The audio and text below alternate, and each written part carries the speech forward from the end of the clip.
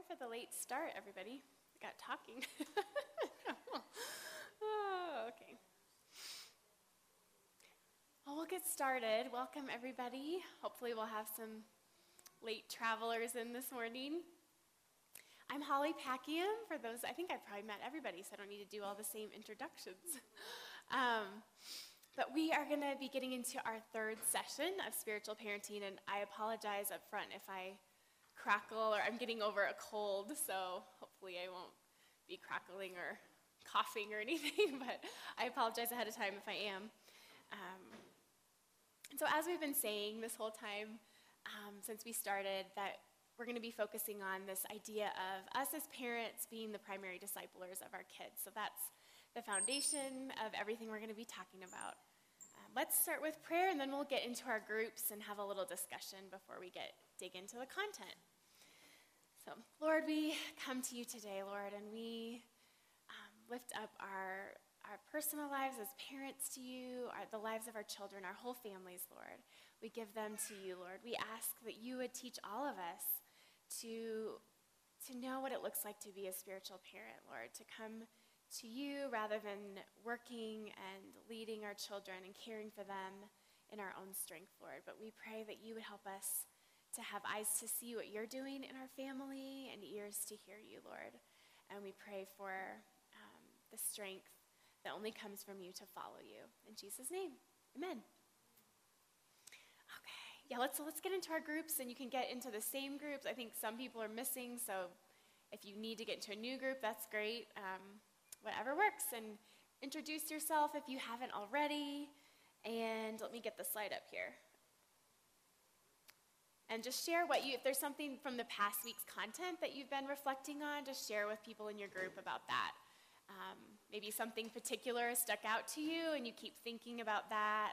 So just anything that you've been reflecting on this week from last week's content of cultivating faith and storytelling. We'll just break for a few minutes. Okay, well, hopefully we had a little bit of time to connect and reflect on last week. We're going to get started. This week we're going to be talking about two environments, and the two of them are identity and faith community. So it's kind of a lot. Hopefully we'll get through it all. Let's see. Looking for. Oh. So are any of you familiar with The Hobbit? Any Hobbit, J.R.R. Tolkien fans in here? Yes. So there's this great quote that you've probably all heard from Bilbo Baggins, one of the main characters, and he says, "There's more to you than what you know." And kind of the context here is that the magician Gandalf is telling him this, and him thinking about his heritage and his background, and thinking, I don't have what it takes to complete or do this mission. And it just seems like we could all probably relate to that, right? That we can think about our own choices or our family's lineage and think about all the mistakes or all the brokenness in our families and think, well, what do I really have to offer? It's just me and, my family heritage are just so normal. And sometimes I think we forget that that God, being in us and then working through us and the Holy Spirit working through us is this like royal heritage in us. And I wonder if we walked around really grabbing hold of that and really believing that, if that would change at all how we interacted with people or how we made decisions. And that looks different for all of us. But I think for me, the more I've grabbed hold of it, the more confidence it's given me in what I have a sense that God's called me to do, the more I really believe and daily walk in my identity in Christ. And I kind of wish this was one of those things that was one and done. Don't you? That once we really grabbed hold of our identity in Christ, that, okay, now I'm done. I don't have to think about this anymore, like many areas of walking with the Lord. But I think it's a kind of a constant renewing of our mind, in a sense, of continuing to come back to in our, whether it's your devotional life or your prayer life, reading the word, that we remind ourselves that this is who I am, this is what God's called me to. And we'll get into more of what that looks like. The spiritual parenting is about faith, passing on faith to the next generation. And, do we have a sense that God has called us for a specific purpose? And like we talked about last week, the fact that God has invited us into this grand narrative is, a wonderful gift and sometimes a bit intimidating. What is my purpose? And I think as parents and adults sitting in here, maybe some of us have a sense of that, and maybe some of us are like, I don't. It's hard to know for myself what that is, and so how do I talk to my kids about this? How do I help them to see this? And I think thinking about us being invited into this grand narrative, it's really only because of Christ that the reason that we have this place is because of him. I'm thinking back to a story for me in my walk of kind of this starting to be sealed in me, and I was about 18. I'd grown up in a community where there was probably mostly nominal Christians. I didn't know very many people that would have really talked about their faith or would have encouraged me in my faith. And so I think that made my faith journey through junior high and high school really difficult because I had my parents, or especially my mom, really encouraging me in that, but no one else around me. And so I would have called myself like a wishy-washy Christian, just sort of, I could be engaged with people talking about that if they were there, but if they weren't there, I was kind of going with the flow to some extent. And when I was about 18 years old, I decided to go on a mission trip with my youth group to Juarez, Mexico with YWAM. So and actually my first time to Colorado was going to Trinidad, Colorado. They have a YWAM training center there. And so I got to see Colorado for the first time and fainted, which is kind of a side story, but fainted because of the altitude, and that was fun. But otherwise, other than that, it was really a fun training. And so then, anyways, eventually getting to Juarez, it was really one of the first times that I really remember having this sense of God, kind of this sense of him speaking to me, of him calling me to something, and I felt less of this kind of being pulled by the tide and more of really being drawn to what the Lord was calling me to. And so I had this sense that there was a little bit of that identity piece being sown into my heart at that point, that he was saying, Holly, I've called you to something more than just doing whatever you feel like doing or doing whatever someone else is leading you to be doing.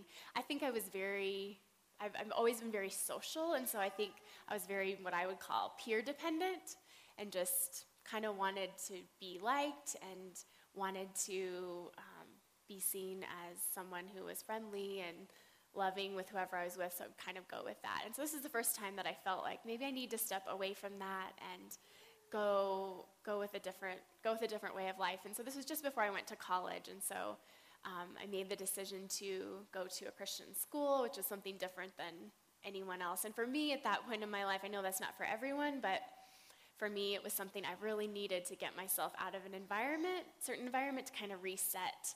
And so this was just the start of that journey towards God saying, no, I have called you. You are a child of God, and I was starting to kind of grasp a hold of that. So I bet for many of you can kind of maybe think of something like that, or for me, actually, most of my life, I haven't had experiences like that. It's mostly been the slow, the Lord drawing and kind of leading and teaching me, but this was kind of a switch of direction.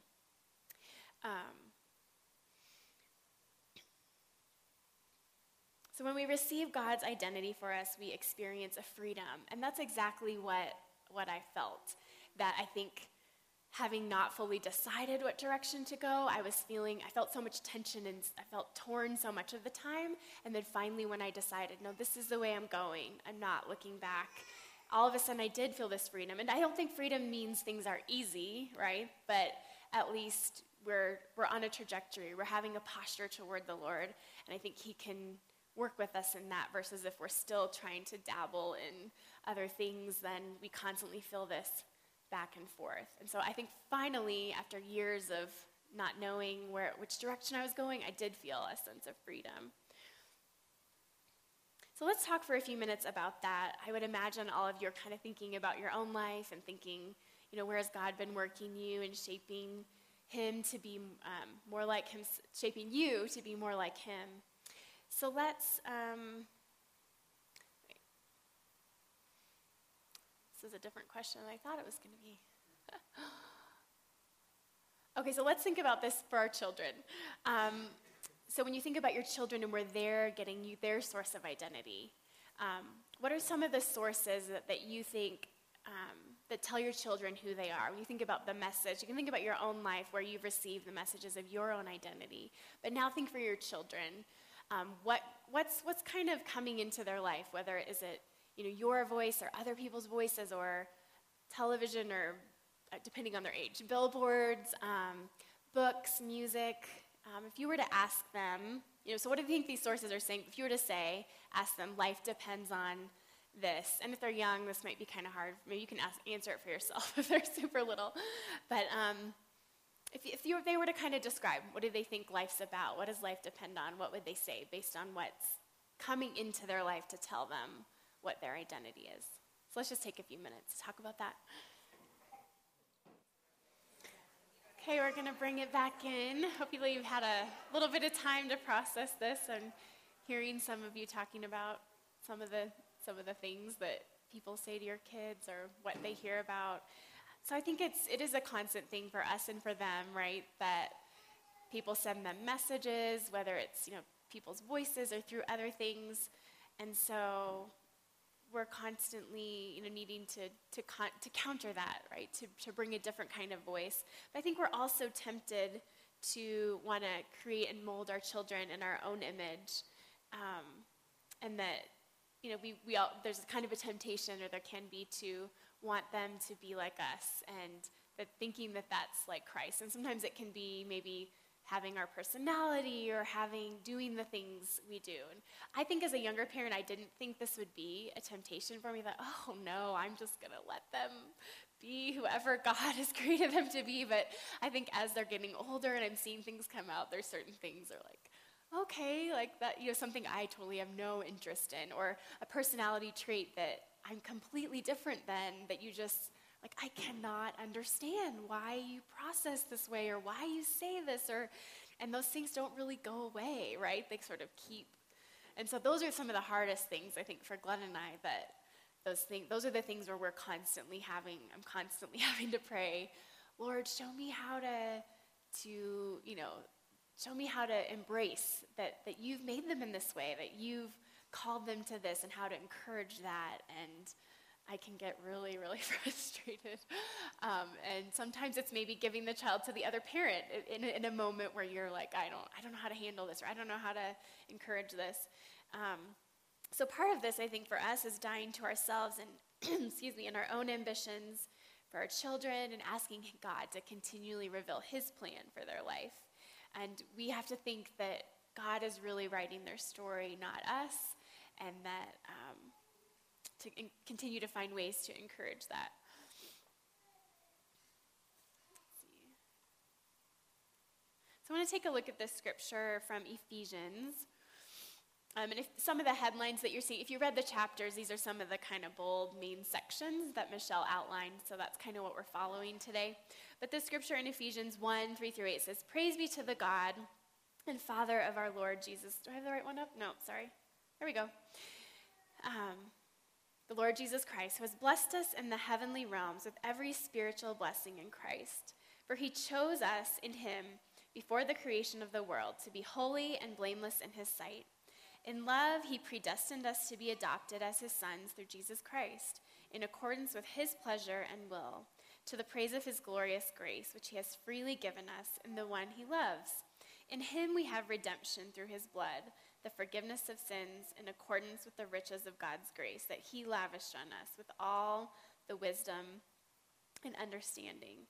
So I think as I've grown in Christ, I'm continually reminding myself, as we said at the beginning, that I'm a child of God, a daughter of the Most High King.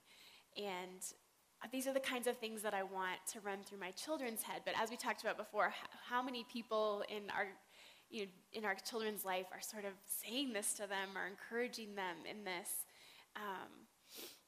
And I have to continually pray that the Lord would remind me to tell them that, remind me to speak that truth into my own life.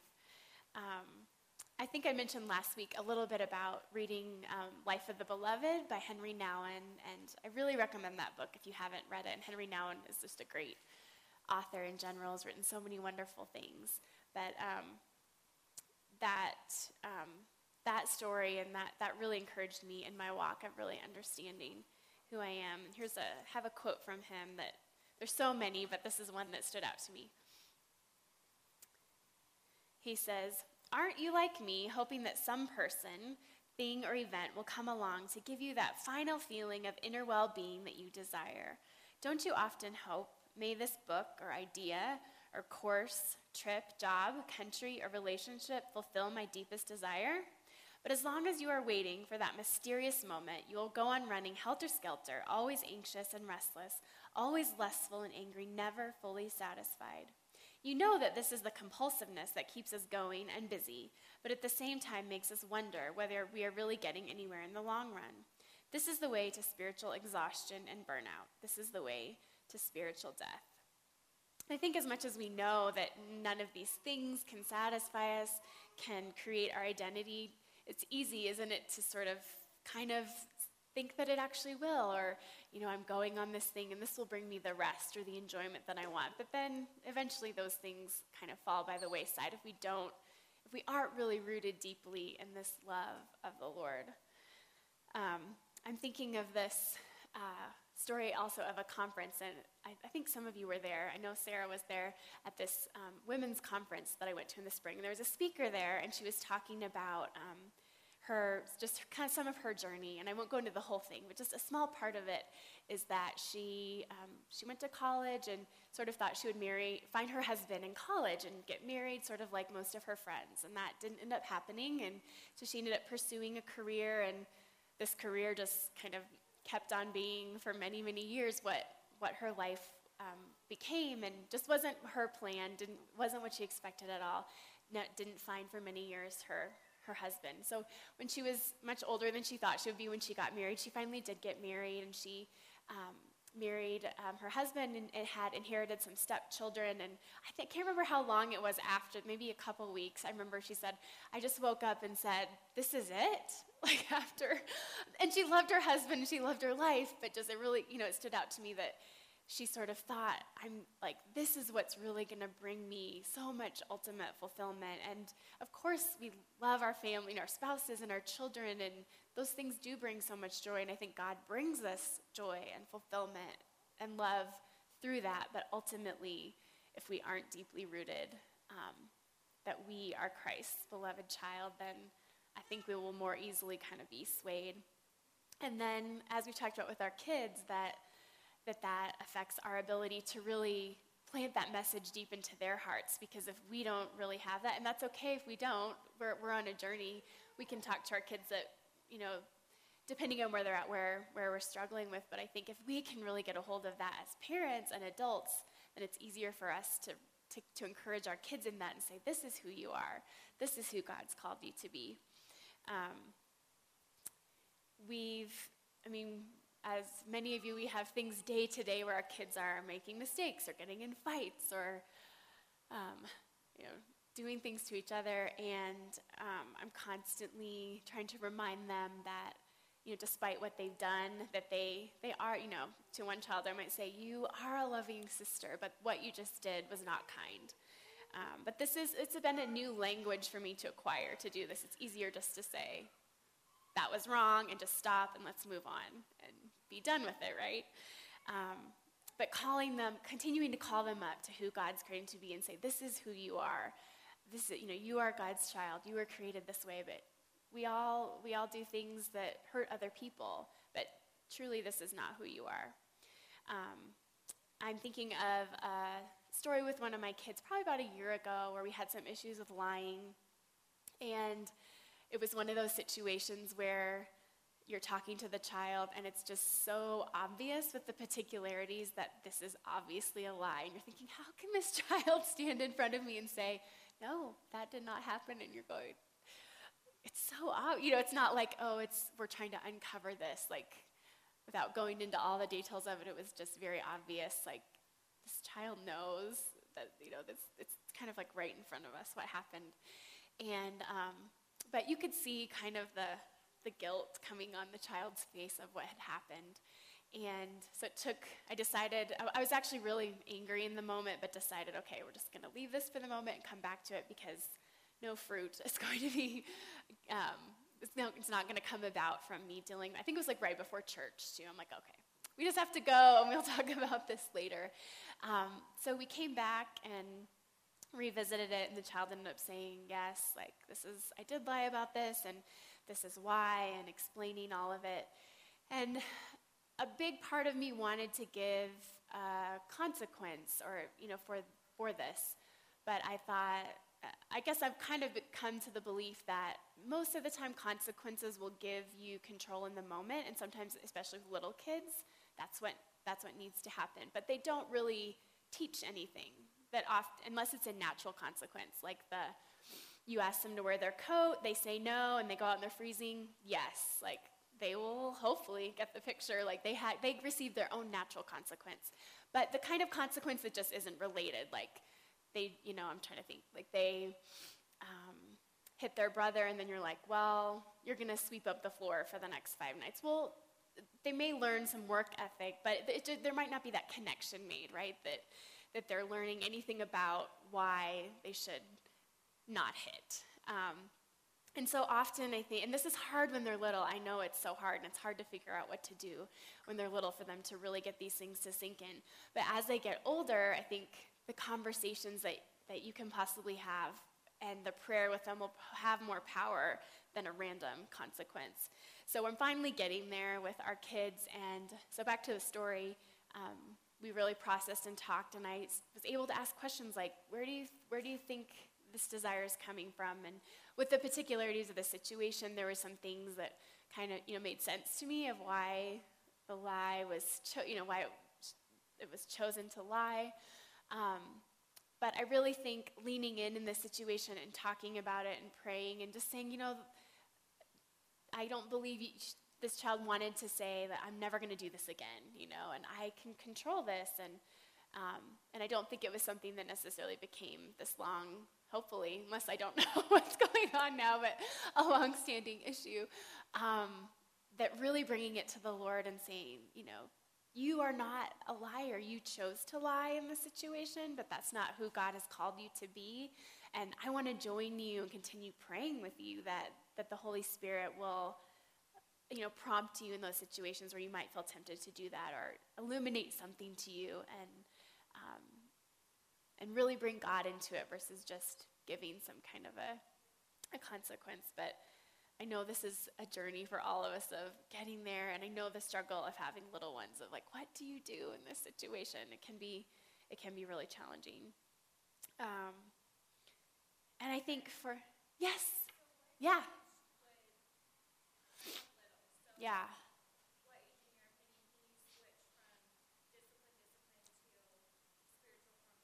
Mm-hmm. Uh-huh. Right. I think it's never too early, like even at 3, to try to plant those seeds of that, and then I think by the time they get older, that it will become more natural. Like I would say probably like my youngest being 5, she's really starting to get it now, and we have a spot where we'll go, and she's like, let's go have a talk about this, and so we'll go to our special spot and talk through it. And I honestly think I see more fruit from that than if I were to just give a consequence and you feel better that you have control as a parent, but then I haven't really seen a lot of fruit from it. But so I think just doing it even when you feel like it's not doing anything, and then by the time they're old enough to really get it, it'll be more of an easy transition. Does that help? Yeah. What do you think about like timeout? Do you think of that more as like a punishment, or like if they kind of gear it more towards like we'll think about what you've done, Mm-hmm. and then we can have a calm down too, because Right. sometimes they're so worked up Yes. themselves. So is that how do you feel about Yeah. Remind me of your name. Megan? Megan, okay. I don't know if you heard Megan's question. She's asking with timeouts, do I think of it more as like a consequence or more as like a time to kind of regroup or calm down? Over the years, we have I've just kind of changed the language based on some influences that I've had to more of basically it's similar to the concept of a timeout, but a time in, but just so that I'm not removing them. I haven't wanted to send the message of, I'm sending you away and it's because you're being bad and you need to go somewhere else. And as soon as you can get it together, however long that takes, then you can come back and be in my presence or our family's presence. But we weren't always there. This has been something we've kind of moved toward over the past few years. But I think of it the latter thing that you said, Megan, about more as this is not a having me have you sit here near me isn't really a punishment. Like, even then, this isn't a punishment. Like, you just need to sit there until, because you're being bad, but this is a time for you to regroup until we can talk about this. Because we've had many situations where, even when they're little, we're just out of control. Someone's having a meltdown, they're screaming, and you're thinking, I think some of the things I've learned about the brain, there's a really great book called The Whole Brain Child, if you haven't read that, and there's some other people who've written about children's brains and really adults' brains too, but when kids are having fits or melting down in their brain, it's really shut down when the wiring kind of fires so strongly, when they're so upset that whatever, it's that moment when you want to say, okay, you need to stop doing this, and whatever all the things that you need to calm down, whatever we want to say or naturally say, they really are not taking in any of it. Like, their brain is completely shut down, and so all of it is kind of fruitless speak on our part. And so I would say let's just, whatever, even if they're really little or if they're older. With my older kids, we'll say let's just take a break. And so I'm not sending them away as a punishment, but let's just have some space to calm down, and we'll regroup in whatever it is, 5 minutes. I have one that takes a lot longer. It might be a few hours before we can come back, and I have to remind myself not to forget what was happening to come back and talk about it. So does that help a little bit? Okay. Yeah, Kelly.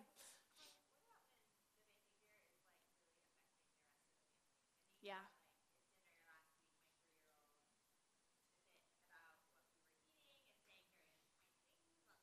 Mm-hmm. Yep.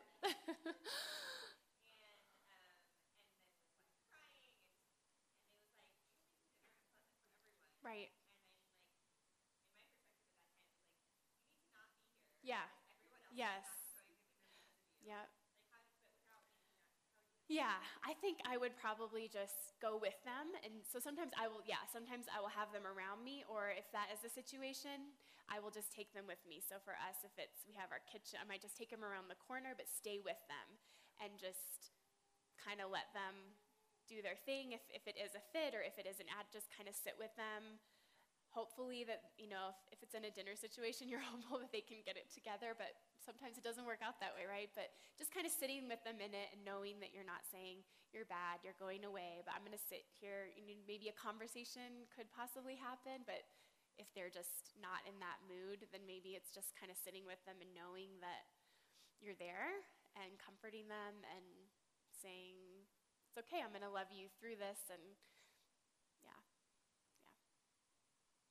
Anyone else? Before we move on. No, this is good. Okay.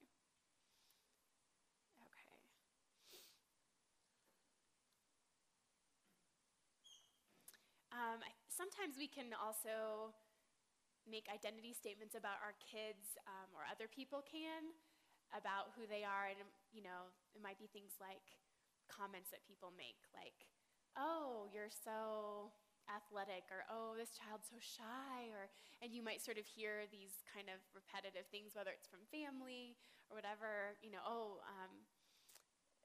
might be easy to say, oh, this child is always so impatient, and I have a few things in my mind with my kids, like, oh, I've really got to work on not saying these things and not speaking these things, because I have my own things in my mind of, like, this is what I was always this, or I was always that, and I know how powerful those words can be, and so I'm trying to think on a day-to-day basis, even if it's just one child, I'll try to think, okay, what can I do to speak life to this child today, to say, like, I have one child who's, I might say something like, you are so organized and so detailed, and this blesses me and our family so much. And then now we're going to move to just talking about kind of the prayer part of the blessing. I think we got over that. So we can offer them a blessing with our words, so just encouragement or in praying for them. Romans 12:2 says, "Do not conform to the pattern of this world, but be transformed by the renewing of your mind. Then you'll be able to test and approve what God's will is, good and pleasing, his good, pleasing, and perfect will." And so I think as we're talking about God is speaking words of life to us, but how can we as a parent speak blessing to our kids? And I love this whole book, but was really one of the parts that spoke out to me most about Michelle doing this, and in different parts of her ministry, she'll really emphasize this and talk about this quite a bit. So this can look like maybe you do have a consistent time, or maybe you want to build a consistent time to build blessing into your home. I think maybe one of the easiest times, or where naturally you're typically with your kids, is at night. And so sometimes we'll do if I'm at this stage of our life, Glenn and I are kind of switching off, putting our little ones to bed, and then the other one will go and talk to our older girls. But you could do something like a group prayer over everyone, or maybe there'd be nights or moments when you could pray specifically for each child. Sometime probably this past week, I was with the younger ones, and it could be something like, "Jonas, I pray over you that you would continue to be courageous and confident in who God has called you to be, and that wherever you go tomorrow in your day, that you would be kind and loving." And so I also really love this idea of being specific.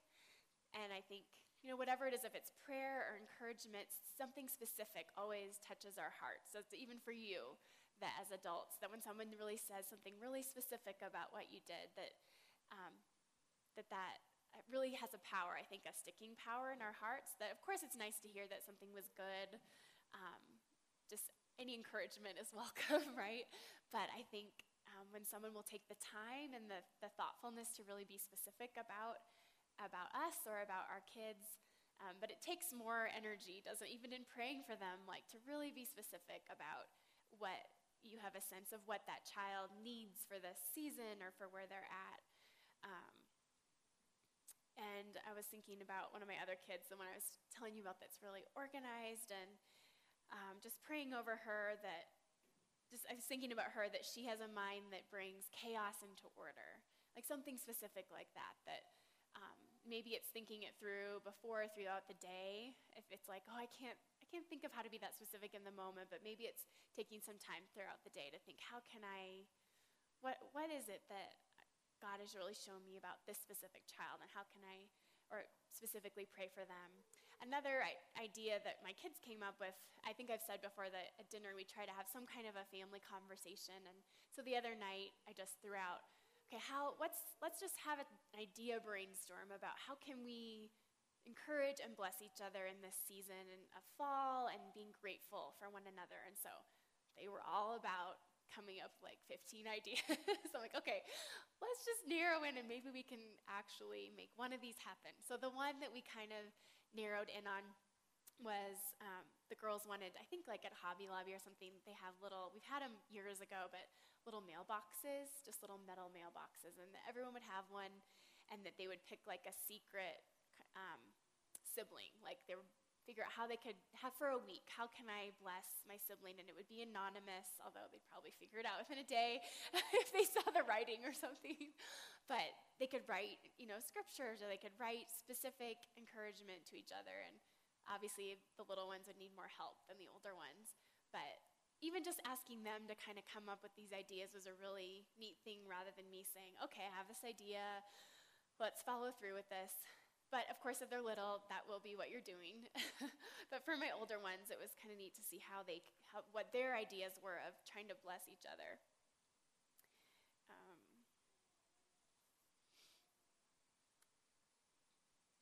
And thinking of other ideas too, I think about family traditions. And Michelle talked about this in the book, just thinking about, and so for some of you might have these already, or your families had them. I didn't really come from a family with traditions. And so it's just something I started to kind of think about more, and like what is the place, and just depending on how you're wired, this may be more or less important to you. And I think I really wanted just some key things throughout our year for our kids specifically to be able to to come back to. And it kind of actually helped me not to have to think of new things all the time. Like, okay, every year we do this. So one of the things that we've kind of done, a lot of these have just developed over the years, and sometimes it's like, oh yeah, we actually are doing this every year, so I guess it is a tradition. But one of the things that we've tried to be intentional about is for everybody's birthday, is having everyone go around and specifically say what they're thankful for and what they're grateful for about, like we do a birthday breakfast, and maybe it's just one thing, and if they're little, it might be funny or random, but at least they're getting in they're starting to get in with the family about this is who we are, this is what we do, is we bless and encourage each other. And so it's been neat to see over the years, and the kids are doing it for us too. And so this past year, I almost could cry thinking about it. My older girls wrote the most beautiful letters to me. I'm like, wow, just from the little words, from when they're young to wow, they're starting to see me a little bit, so anyway, sorry. Woo! And then I'm stuffy already, so I'm like, let's see.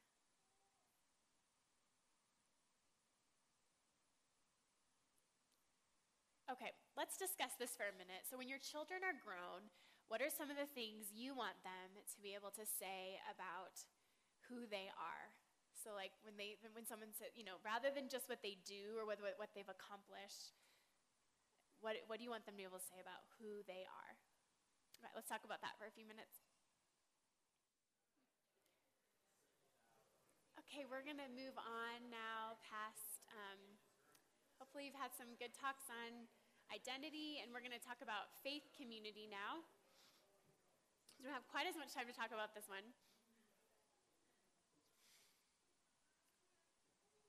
I like this quote by Catherine Stonehouse, and she says, "The faith of children is most likely to grow when they have the opportunity to associate with adults who are growing persons who know and love God. The child's faith is inspired when he or she belongs to an inclusive community that seeks to live out God's love." So I think we all probably know and have a sense that no man is an island, that on our own, that it's hard to pursue the things of God, and that I hope and pray for all of you that here at New Life Downtown that you have found a sense of community, and in some way, whether it be through meal groups or other groups, or there can be all sorts of ways that you can find that. Maybe here you're gaining some new relationships. But we aren't meant to do this Christian life alone. As the battle rages against our identity, the faith community brings us strength. I think in our culture and the way many of us live, we often don't live near people that we know, and it's easy to be isolated, even if we're not trying to do that, but just by the nature of life and all that is required of us as parents and work and all of the things that we do on a day-to-day basis, that it's easy to sort of live even within our families.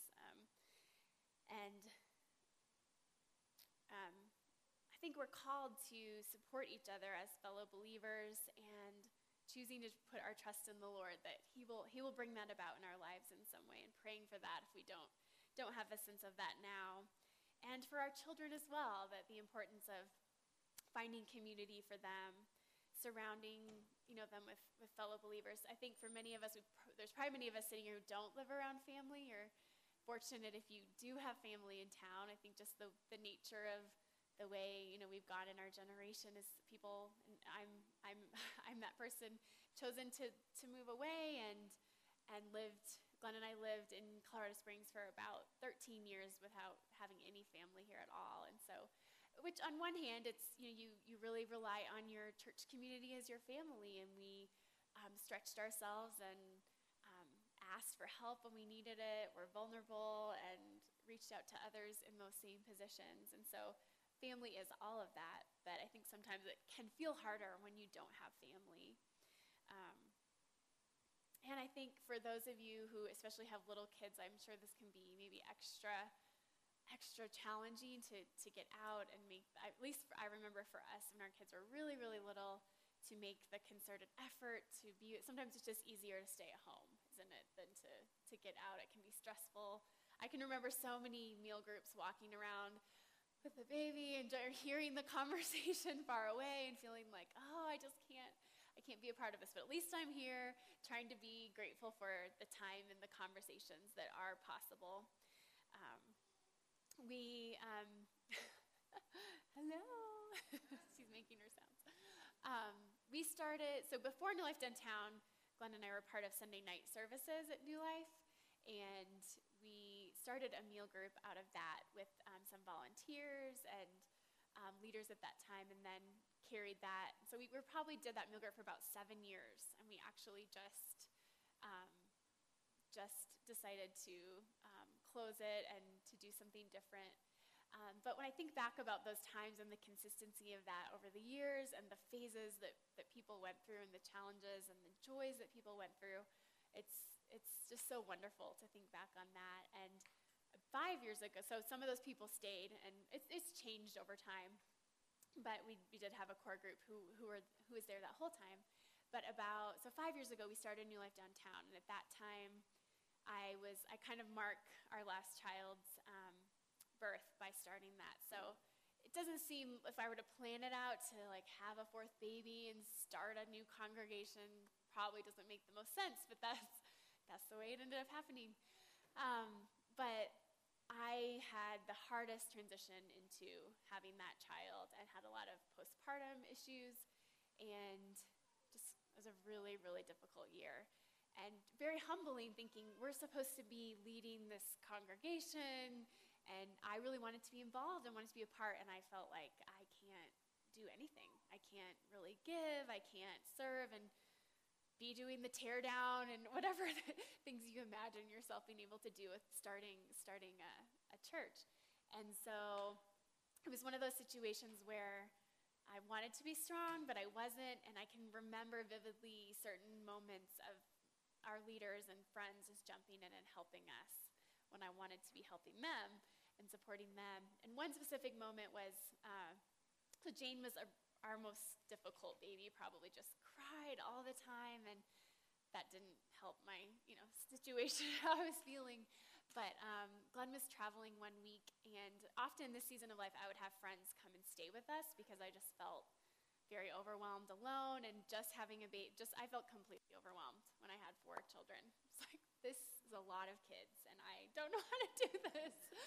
And the older ones were running everywhere, and I'm sitting there with the baby and by myself. And so Karen and Evan Riedel came to stay with me when Glenn traveled on this trip, and Jane had gotten an ear infection. And babies with ear infections are just so challenging, aren't they? But she was just screaming, and you know that they're in pain, but it was one of those, I'm walking, and I feel like I'm going to fall down. Like it's such a vivid memory imprinted in my mind because I literally felt like I'm going to fall over physically, like I just completely depleted my energy. So Karen and Evan came over, and they're like, we're going to take over for you. We're going to let you go to sleep. And I'll just never forget that. Like, it just stands out in my mind so much as what the faith community is all about, right? Just coming to us when we don't really want to ask for help, when we're in such great need. And I remember sitting outside of Jane's room with her screaming, Karen's like, Holly, it's going to be okay. Like, you can go to sleep. But it took a while. I don't know. I fell asleep. So Karen was dealing with it, and Evan was there too. And so there was enough people, because those are vulnerable moments as parents, aren't they, where you feel like, are they really going to be okay? Like, I don't want to go to sleep because you don't know. Like, you're pretty sure it's going to be fine, but it just can be kind of scary moments when they're so sick and screaming, and you think, what if I don't understand? What if I don't know enough about what's going on here? And it's just hard to let them be alone, or just to go to sleep even. But anyway, so that moment just really sticks out in my mind. I can think of so many other people who, just in my time of desperation and feeling like I was really low and completely overwhelmed and down, people showed up at my door with Starbucks, or so just a testimony of how people can be really show God's love. That this was how, I really feel like this was how God was showing me that he saw me, despite how I felt and despite that wasn't going away or my troubles weren't going away, that he was bringing his love to me through our faith community. And so that's part of the reason we really emphasize meal groups at New Life Downtown, is because we want to find ways for people to connect into community and to be that for each other. And I think our kids see that too. They see what we're doing. We see what choices they're bringing them into.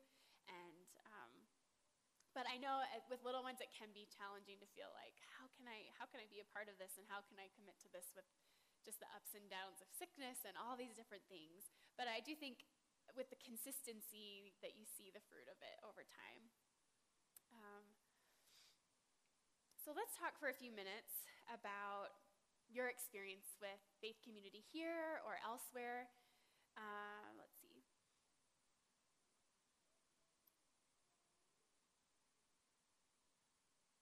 So when we think about our children, so we think about as a family unit, how can we be in community with others as a family? And if you have maybe older kids, you might be starting to ask questions like, how can I be intentional with their friendships? We know as kids get older, their friendships, who they're choosing to be around is so important.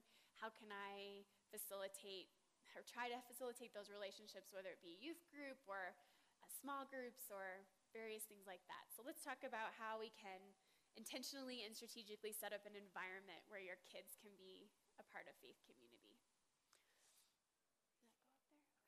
Did that go up there? Okay, we're going to keep going for a little bit longer here. We have about 5 minutes left already. Well, hopefully some of you were able to process some of the ways that you've been able to engage in our community with your family and children, or maybe hopefully you got some ideas from other people that you hadn't thought of. And I just want to talk a little bit about kind of the practicality of it. I think some of you might have a different role in forming groups or being involved in groups. I think some people feel like they're called to be the initiator in situations of bringing our faith community together. And some of you may feel like maybe I am, but I'm not in a season of being able to do that. But I want to say to those of you who are conveners and initiators of this, just that can sometimes feel like a lonely place to be, or you feel like, why am I always the one initiating community, and why won't other people stand up and do this? But maybe that is really a part of your calling. That I have felt that at times, but maybe that's who God's created you to be in the midst of your community, that you're a convener, you bring people together. And maybe for some of you others who feel like, I don't feel like that, I have a hard time doing that, or maybe it's a seasonal thing, I don't feel like I have the capacity to do that, but then maybe you can be a person who can come alongside someone else and support them and think about, maybe I can bring things, or maybe I can help organize, or maybe I can encourage the person who's leading often. But I think sometimes that may help us in figuring out where do we fit, or what's our role for this season, kind of what our capacity is, what our strengths are, but that all of those, that God has given us all those things, that it's not bad or good to be in this particular role. If we have a sense of what our role is and that we're pursuing that's likely exactly where you're supposed to be. And I think as far as faith community too, I also think about just our time in church and the tradition of doing these same things, these sort of the liturgical things together over and over again every Sunday, that as a community, I think about what that is building in our kids and in our own lives, that worshiping together every week and confessing together every week and being at the table and praying for each other and hearing the word together, that I think that has a strong power in our life and in our kids' lives to really to root us in the Lord, and those will be things that we're building in them, and they'll remember hopefully as they get older. I was thinking about Jewish culture and how children, they would have, I think, 7 festivals a year, and if you that's a lot of festivals. That's a lot of eating and dancing and being together. And often, in their situations, they were likely with family and extended family and friends. But a lot of times these festivals would last for many days. And so just kind of the nature of having those things built into their lives is just part of their culture. Is really different than what we have, that we have to be so much more intentional. And something that's helped Glenn and I is to take you may have heard some of the other pastors at New Life Downtown talk about the rule of life, which could be a whole nother topic, which I really love talking about. But basically, it's a way of evaluating where you're at and being prayerful and asking the Lord to show you what he would have for you in this season is kind of a real simple way to say it.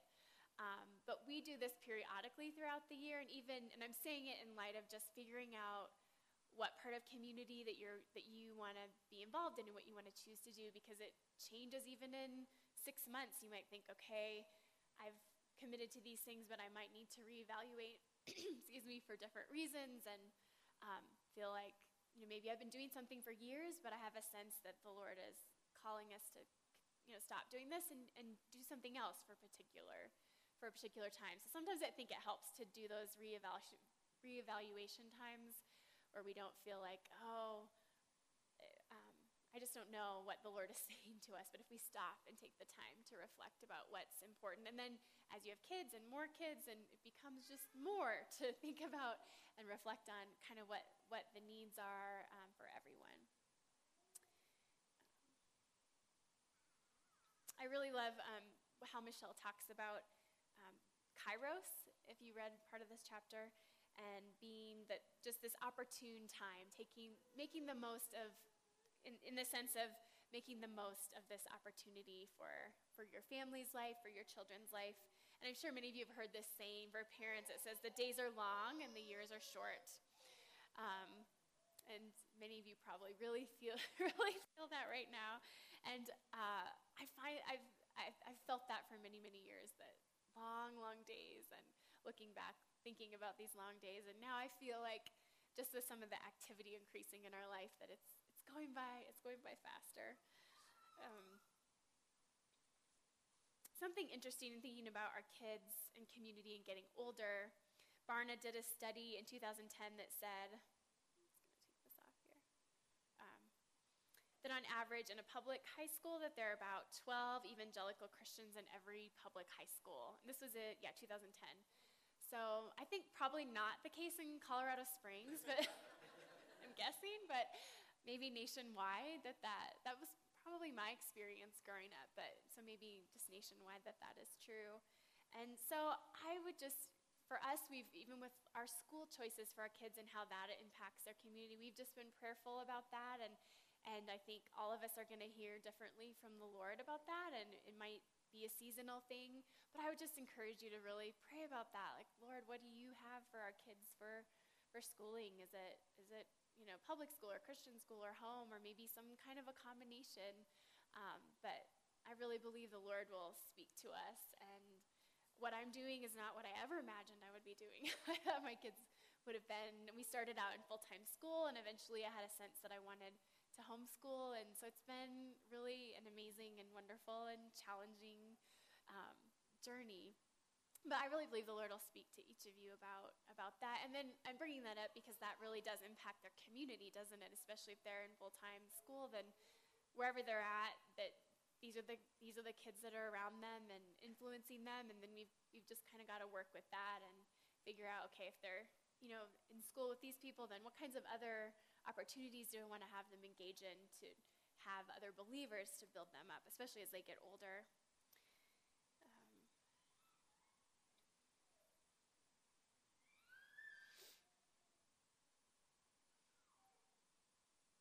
So we're running out of time, but if you have, I guess maybe as we end, if you want to answer another question,